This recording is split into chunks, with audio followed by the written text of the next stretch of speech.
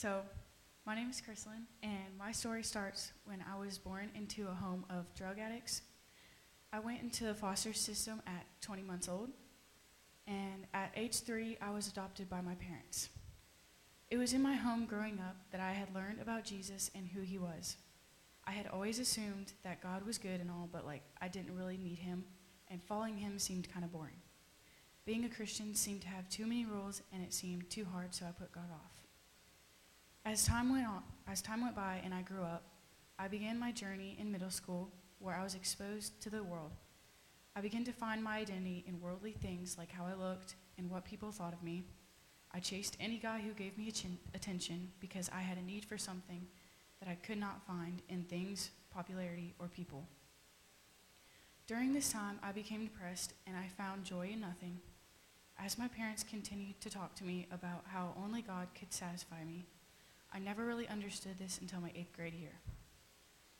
My 8th grade year, I grew tired of driving my life into a ditch.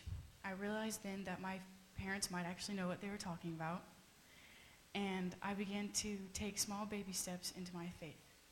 Although my life brightened up since then, God wasn't done teaching me lessons. My first year of high school started, and once again I was introduced to another difficult environment. I had started to bring back my 6th grade struggles, and I was unsatisfied yet again. I chased after guys, and I sought to be cool, and I found my identity in worldly things. One day, my sin that I had been living in for a while was revealed, and I got in trouble for it. I was angry at God and at anybody who was involved in my punishment. Once COVID came along and ended my school year early, I had a lot of time on my hands to think about my life decisions. I began to realize that I was thankful that I got in trouble and that God loved me enough not to let me go down that path any longer. At first, I saw COVID as a burden and something completely irrelevant. But during this season, I had fully given my life to the Lord, and I was beginning to grow in him. I realized how desperately I needed him in my life, and I reflected over how God saved me from many things that I deserved to stay in. But no, God's dying love for me never weakened, and he wanted me, a broken sinner, to follow him and to love him. This may seem like the story is over, but it isn't. God isn't done with me yet. I will continue to face trials, but now I want to face them while walking beside the one who has always been there for me. God is currently teaching me lessons and working in my life as I grow in my faith. I may not understand why he is doing the things he is now, but neither did I in the past. Now I look back and I see that he had a plan for me from the very beginning, and he never left me. I'm not perfect, I still sin, but God has overwhelming love and forgiveness that will never end. He has the power to find beauty in ashes, and one thing I would like to ask of my church family is to pray for me to continue to grow in Christ for the rest of my life.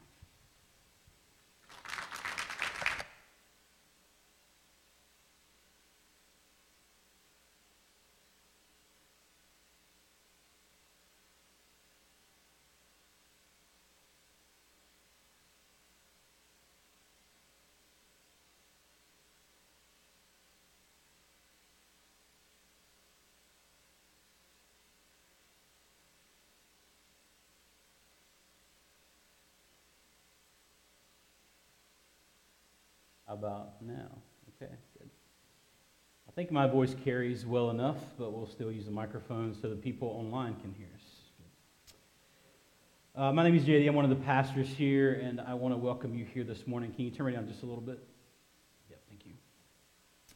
And continuing our series, if you don't have a Bible of your own, as Mike said, there should be a Bible really close by you. Just grab one of those. Page 833 is where we're going to be. Page 833. And so we have some good friends in town with us, the Clifton family. They have been friends of ours for the last, 17 years going on, maybe? Yeah. So the last 17 years, and have been just really instrumental in where I am, and actually where Brian is as well, especially Clint in our lives. But just their family as a whole. And as you can imagine, as friendships evolve, one of the things that happens over time is that you begin to be honest with one another. More honest than probably even family or some of those things, like just friends become family and just become and be honest with one another. And so this has definitely been true with mine and Clint. Clint was supposed to be here today, but he couldn't make it. So mine and Clint's relationship, like Clint is always one that would speak the truth in love to me. And he did this a few years ago, and it kind of took me aback, but I wasn't sure where he was going with it. So he asked me a question. As we were talking about sermon, how we presented sermons, how we delivered sermons, how we preached sermons, and even how we prepared sermons, one of the questions that he asked me was, hey, do you go out of your way to include humor in your sermons? To which I said, no, I don't go out of my way to include humor in my sermons. And he said, good. Now, I didn't know where to go with that. First, one or two things popped in my head. One was that humor has no place in the service, right? No place from the pulpit. Or you're just not very funny, therefore you shouldn't bring humor into the pulpit, right? Now, just a straw poll. How many of you think it's the first one? Okay, how many of you think it's the second one? Hold on. We got to get some pictures for posterity's sake so I can know who to go after. My family all raised their hand. Every one of them raised their hand. But because I know Clint, I know exactly where he was going. He didn't have to tell me in that moment what his thoughts were when he said good, because I knew what he meant. If you were to ask how do you identify JD, how do you identify as Jonathan Davis, you would probably not identify one of my top 10 attributes as my sense of humor, right? As my sense of humor. I have to work at probably providing a sense of humor. Like if you were to ask Clint what his is, or if you were to ask others about Clint, man, it's probably in his top 2, right? I mean, Clint's witty, he's quick-witted, like he's quick on the spot with things. But for me, like that doesn't happen naturally. So my identity is not in my sense of humor. And so he knew in that moment, he was reminding me that as I prepared sermons, as I thought about how I wanted to present sermons in this, that those markers that are essential to my identity would be what forms and shapes my sermons. And humor was not one of them, so I shouldn't work so hard on doing that. And so he wanted me to focus on those traits that were helpful in identifying who I am as a person. And the same is true of the Apostle John when it comes to Jesus. The same is true of the Apostle John when it comes to Jesus. He says that he could have written enough about Jesus that the world itself could not contain the books that would be written. That's the last verse in John chapter 21, is that all that was written, all the books that could be written, that the world would not itself contain everything that John could have written about Jesus. But he does tell us about tell us about why he is writing, or what his goal is in writing this book of John. He tells us in John 20:31, it says this, I have written these things so that you may believe that Jesus is the Christ, the Son of God, and that by believing you may have life in his name. Very specific, that I want to write down the details of Jesus' life, the things that you can identify Jesus with, so that you may believe. And that by believing that Jesus is the Christ, the Son of God, that you would have life in his name.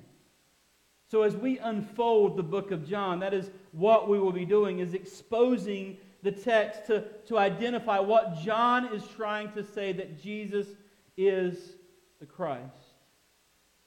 And if you'll remember from last week, one of the most important questions Greg Gilbert says that we can ask in our society is this: who is Jesus?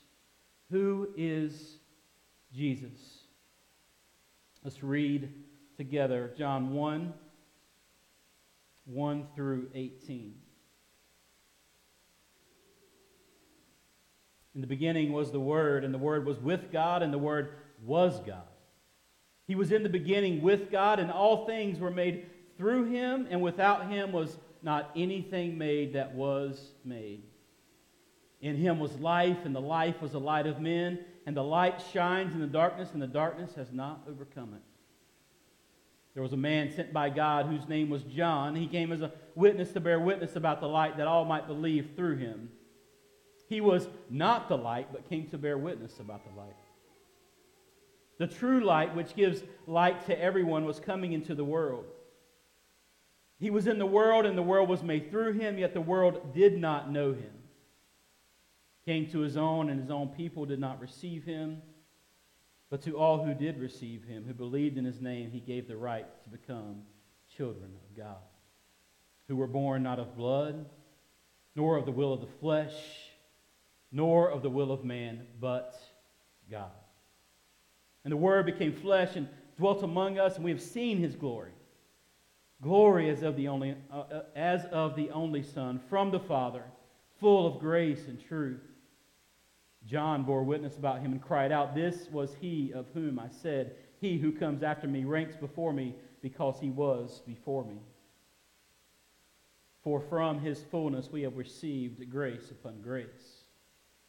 For the law was given through Moses, grace and truth came through Jesus Christ. No one has ever seen God, the only God, who is at the Father's side. He has made him known.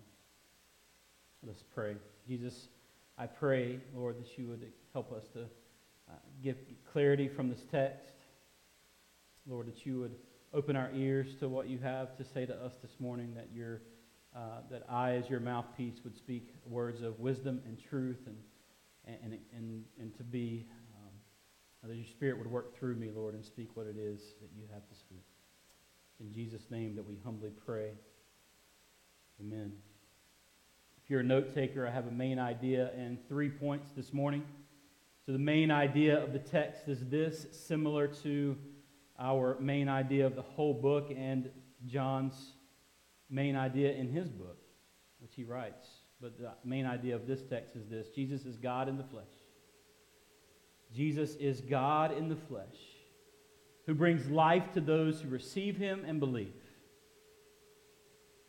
Jesus is God in the flesh, who brings life to those who receive him and believe. One more time. Jesus is God in the flesh, who brings life to those who receive him and believe. First point is this: Jesus is the eternal and creative Word. Jesus is the eternal and creative Word. Jesus has eternally and always existed. We see here in the beginning was the Word, and the Word was with God, and the Word was God. So John starts off by reminding us, similarly to the book of Genesis, that would have stuck out to those who were reading it, who were especially in the Jews, that it would have been very similar in language to the beginning of creation in Genesis 1:1. In the beginning was the Word. The Word was with God, and the Word was God. John is establishing Jesus' relationship to God as the second person of the Trinity. He uses similar language in Colossians 1, painting Christ in his eternality, but also as Lord, when he says that he is the image of the invisible God. For by him all things were created in heaven and on earth. And we see this similarly in chapter 2 and verse 2 and 3. He was in the beginning with God, and all things were made through him, and without him was not anything that was made. So the question for us here is, why doesn't he say in the beginning was Jesus? And Jesus was with God, and Jesus was God. Wouldn't that have been a little simpler for us to understand in this day and age? But the Greek word choice here is the word logos. Logos. This is important because it helps us to see in other places throughout this book that John is not only speaking to a Jewish audience, but he is also speaking to a Greek audience. So we know from the book of Matthew that he is speaking mainly to a Jewish audience as he gives a genealogy. John does not give a genealogy. We know that the book of Mark, where he doesn't paint a genealogy, he's speaking mostly to Greeks. And then Luke paints a picture to the Greeks as well as a sympathetic Christ that has come into the world to see and express, that we get to see manifested in the world. But here in John, he has a dual people in mind. Those who are Jews, those who are Greeks, those who are in the line of Abraham, and those who are outside of the line of Abraham. So it helps us to see that he was writing to two different sects of people. He was writing to both Jews and Gentiles. See, John emphasized to the Jews not only that Jesus fulfilled Old Testament prophecies, but that Jesus fulfilled certain types of the Messiah that the Jews were looking for. He does this by referring to Jesus as the Lamb of God, that we'll see next week. The ladder from heaven to earth, as we'll see in a couple of weeks.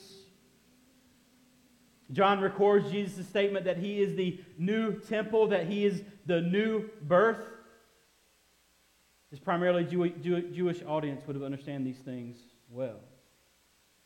But we also know that he was writing to the Greeks because he is the only gospel writer who elaborates on Jewish words and thoughts and customs. He explains here in the text that we'll see in a couple weeks what a rabbi is for his audience who would not know.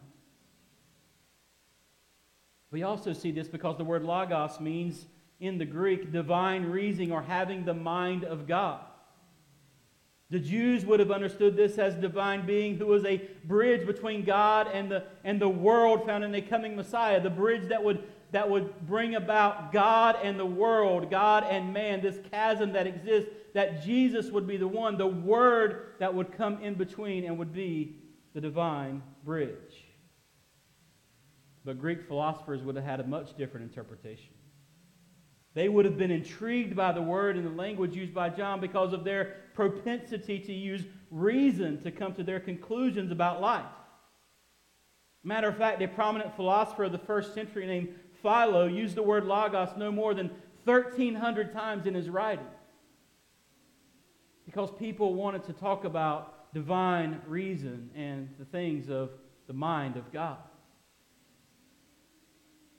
And so by drawing us into this, by starting in the beginning was the Word, he was drawing in two different audiences. As we read this, we see that the second person of the Trinity is God, is Jesus, the Son of Man, which is what John is trying to do for us. He's painting a picture that Jesus is, and is always eternally will exist for all time in his eternality. So in the beginning was the Word. And the Word was with God. And the Word was God. In the beginning, Jesus was with God. And all things, all of creation was made through him. And without him was not anything made that was made.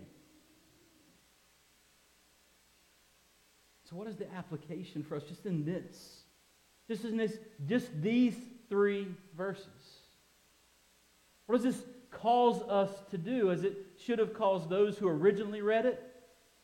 To his original audience, both Jew and eventually to the Greek, to the Gentile? That we would worship. That we would see creation and we would automatically think of the triune God who put it into existence. Of God the Father, God the Son, and God the Holy Spirit that were seen in the beginning of Genesis.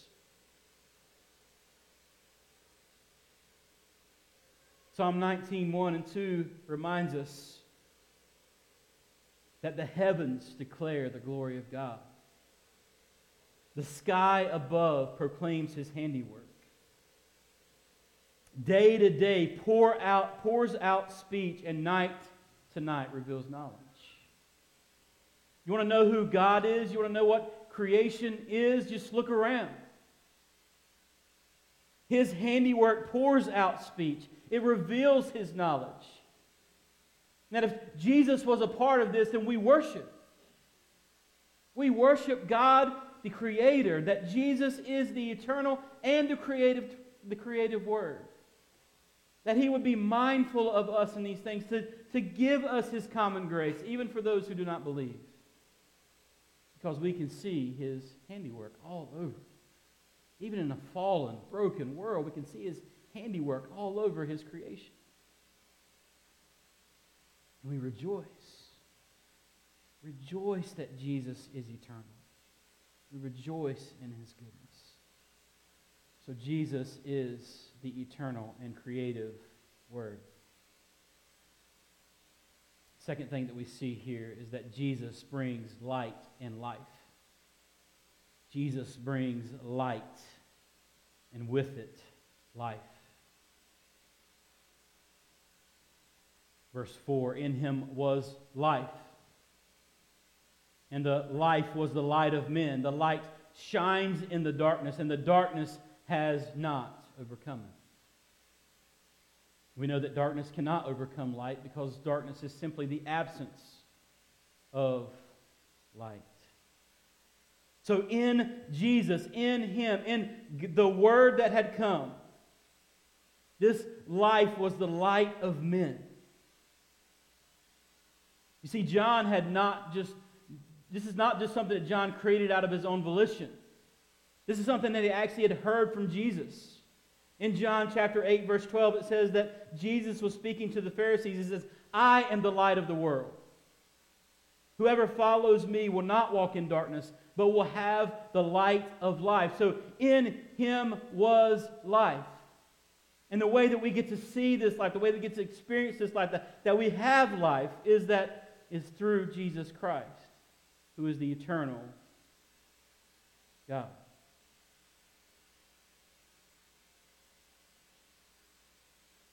So in Him was life, and the life was the light of men. This light shines in the darkness. What is he referring to here? It's referring back to man's fallen nature. That in the beginning, God did create a perfect world. And He put light and life in it. And so we see them pointing back. John's pointing back to the original creation here.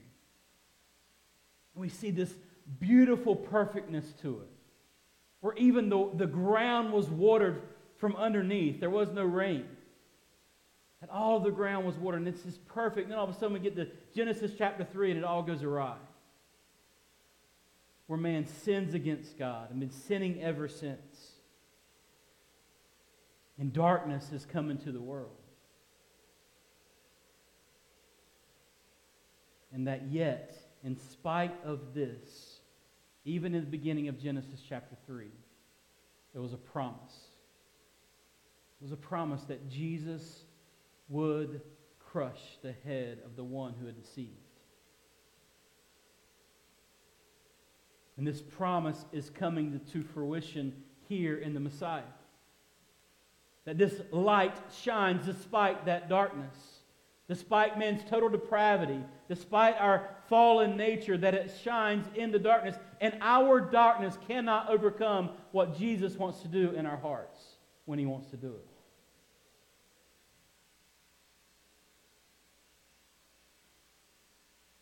So this life was the light of men. So we see here that there was a man sent by God whose name was John. This is not the Apostle John. This is John the Baptist, a forerunner. He came as a witness to bear witness. He came as a witness to bear witness about the light, that all might believe through him. He was not the light. He came to bear witness about the light.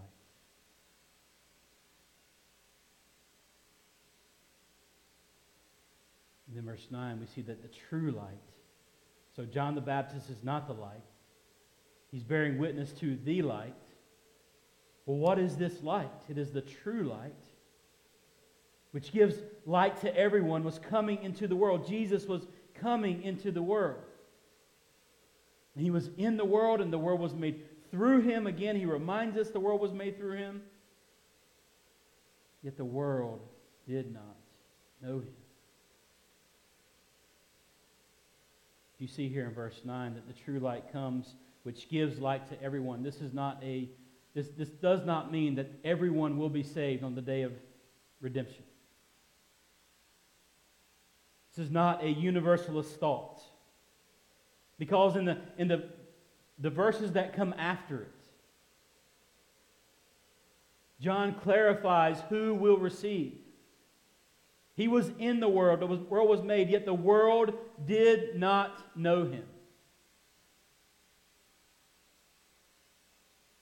So he was a light to everyone who would receive him. To everyone who would put their faith and trust in him, he would bring light and life.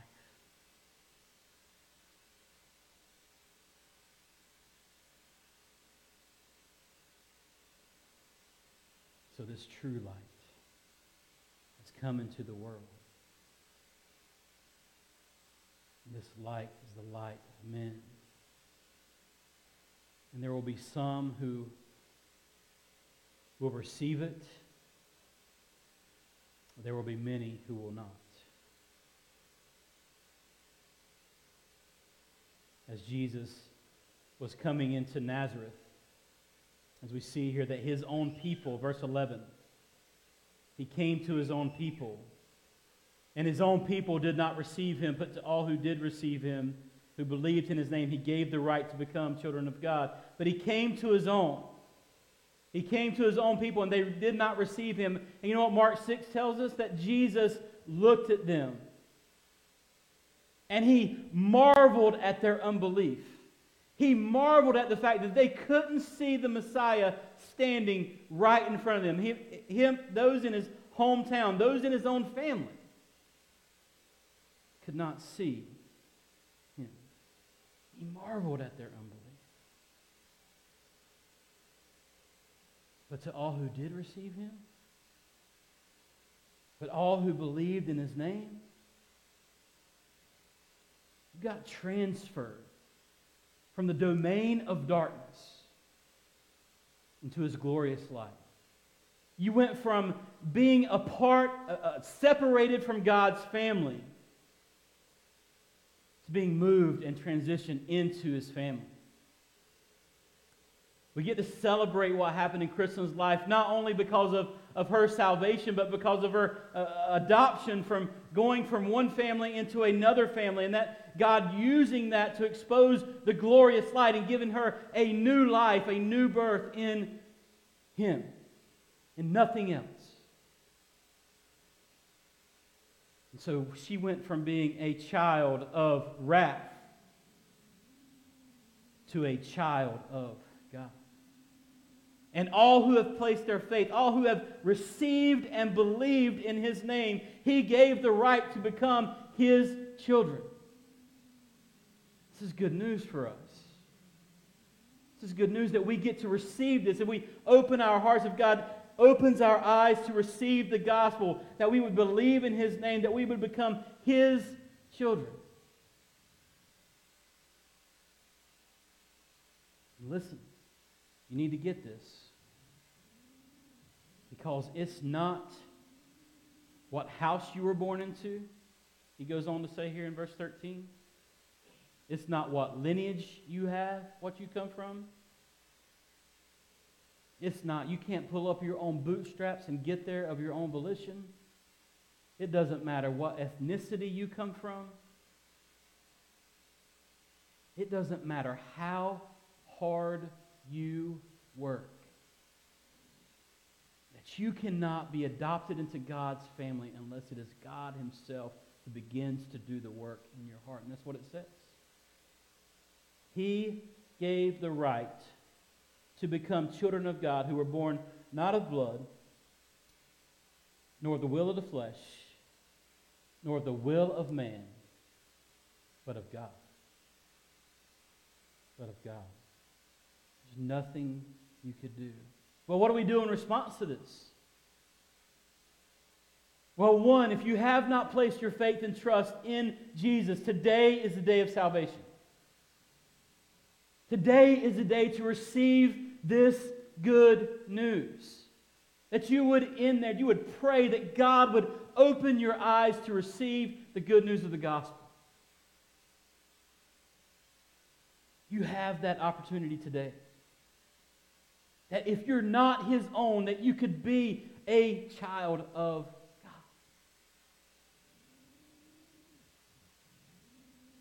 But what if I'm already a child of God? What is my responsibility? You get to bear witness. John the Baptist had a special calling. He was going to be the forerunner that would come and tell about the light that was coming. He was not the light, but he was to bear witness to the true light. Guess what we get to do? We get to be ambassadors for the gospel. We get to go and tell the good news to those who are perishing. It is our responsibility as those who are children of God to go and present the gospel to the children of wrath, hoping that God would do something in their hearts to save them by His power. That is why Christ came into the world. The true light would come into this world, that we would be able to receive salvation.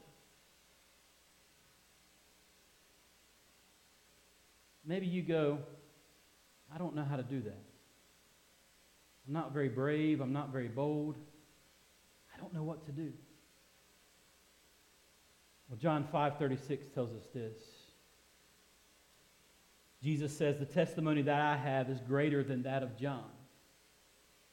For the works that the Father has given me to accomplish, the very works that I am doing, bear witness about me that the Father has sent me. So you know what's greater than bearing witness that John's witness bears? Is Jesus' own works. So if you don't know how to proclaim the good news of the gospel, just open the Bible for somebody and reveal Jesus to them. That's what John is doing here. He has given us the words of the gospel to go and to present, but if we don't know what to do, just open the Bible for somebody. Now he bears witness about himself. Just tell somebody your story like Chrislyn did this morning. Just tell somebody your gospel story, your testimony, and see what it does. See how it changes lives. That you would experience life that can only come through Christ Jesus Himself. And this was the true light of men.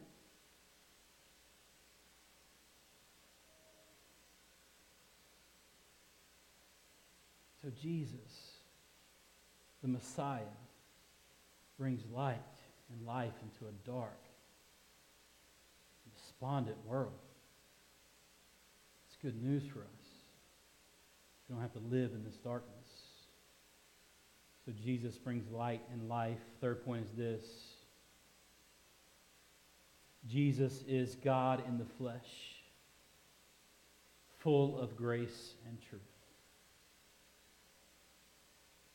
Jesus is God in the flesh, full of grace and truth. Verse 14. And the Word became flesh and dwelt among us. We have seen His glory, glory as the only Son. So Jesus put on flesh. He dwelt among His people in a time and a place. Philippians 2:8 says that He came in the form of God. Yet did not count equality with God a thing to be grasped. But He emptied Himself by taking the form of a servant, being born in the likeness of men. That Jesus, who was fully God and yet fully man, would come into this world, the incarnation of Christ, that He would come, put on flesh, and come into this world and live, and be born in the likeness of men. And John's telling us, you've seen His glory. You've seen His glory as of the only Son. Not only that, He's from the Father, who is also full of grace and truth.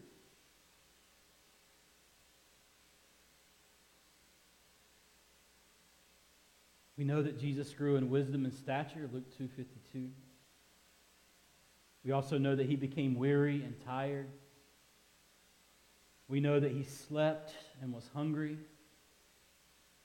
We know that he wept over Lazarus and he wept over Jerusalem. Jesus felt and feels what we feel. The thing that separates us from him, a holy Savior, a true Messiah, is that he did it without sin. That he put on flesh, that he would dwell among his people. And he was full of grace and truth. Hebrews 2:17 tells us that it was necessary for him to be made in every respect like us, his brothers and sisters, so that he could be our merciful and faithful high priest before God. Then he could offer a sacrifice that would take away the sins of his people.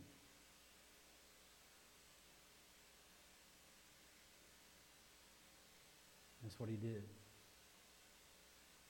Vinny mentioned the word propitiation. I don't know if many of you know what propitiation means, but it means satisfying God's anger, his wrath towards us. Jesus was the right and perfect Messiah who put on flesh, who dwelt among sinful men, so that he would satisfy the wrath and the anger of God. And that he would be the propitiation for our sins. He is full of grace, unmerited favor, and his word is true. His word is true. Verse 16, for from his fullness is the person and his work in creation. The person and work of Jesus Christ. Colossians 1:19 says, for in him all the fullness of God was pleased to dwell. So from his fullness, where God was pleased to dwell, we have received grace upon grace. Unmerited favor upon unmerited favor upon unmerited favor. Nothing you could do to deserve his grace upon grace. Do you know this in your life? Especially if you've been born of him. Do you recognize this grace in your life? Do you live in light of this grace? Do you recognize that your life has been changed by this grace? That you deserve none of his grace and his mercy. You deserve God's eternal punishment and his wrath extended towards you. But because of Jesus, you can have light and life. It's good news. It's good news for you. It's good news for me that Jesus would do this. Because although we have never seen God, the only God who's at the Father's side, he has made him known. He has given Jesus to dwell in with his creation in a way that you would be able to see him. So in John 14, Jesus is talking to one of his disciples. He says, can we just see the Father? Can we see God? And Jesus goes, how long have you been with me? How long must I tarry here with you? And then he says, anyone who has seen me has seen the Father. And so if you want to know who God the Father is, read his word. If you want to know who God the Son is, read his word. God the Holy Spirit, read his word.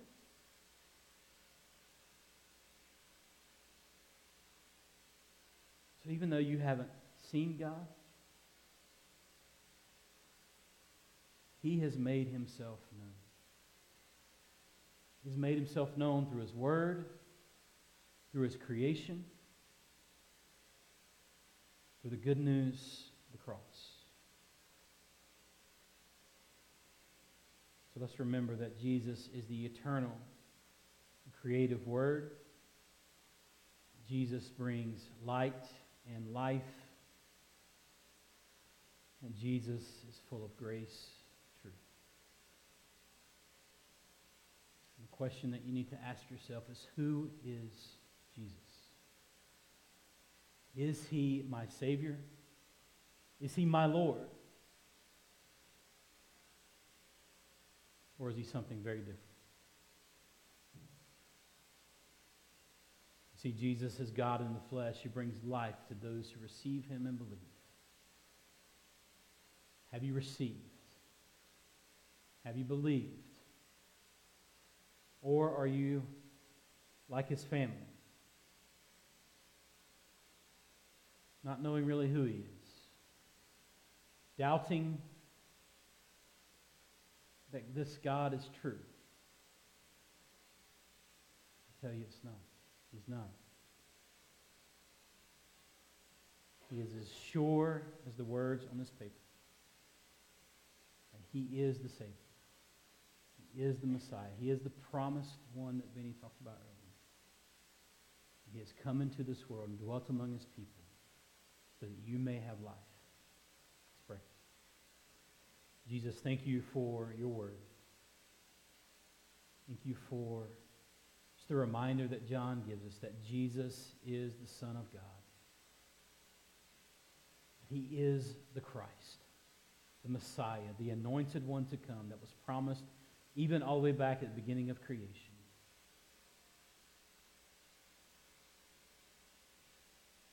That, Lord, there would be one who would come,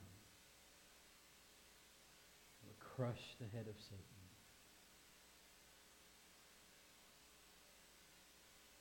Lord, I pray that you would help us to see the goodness of this gospel.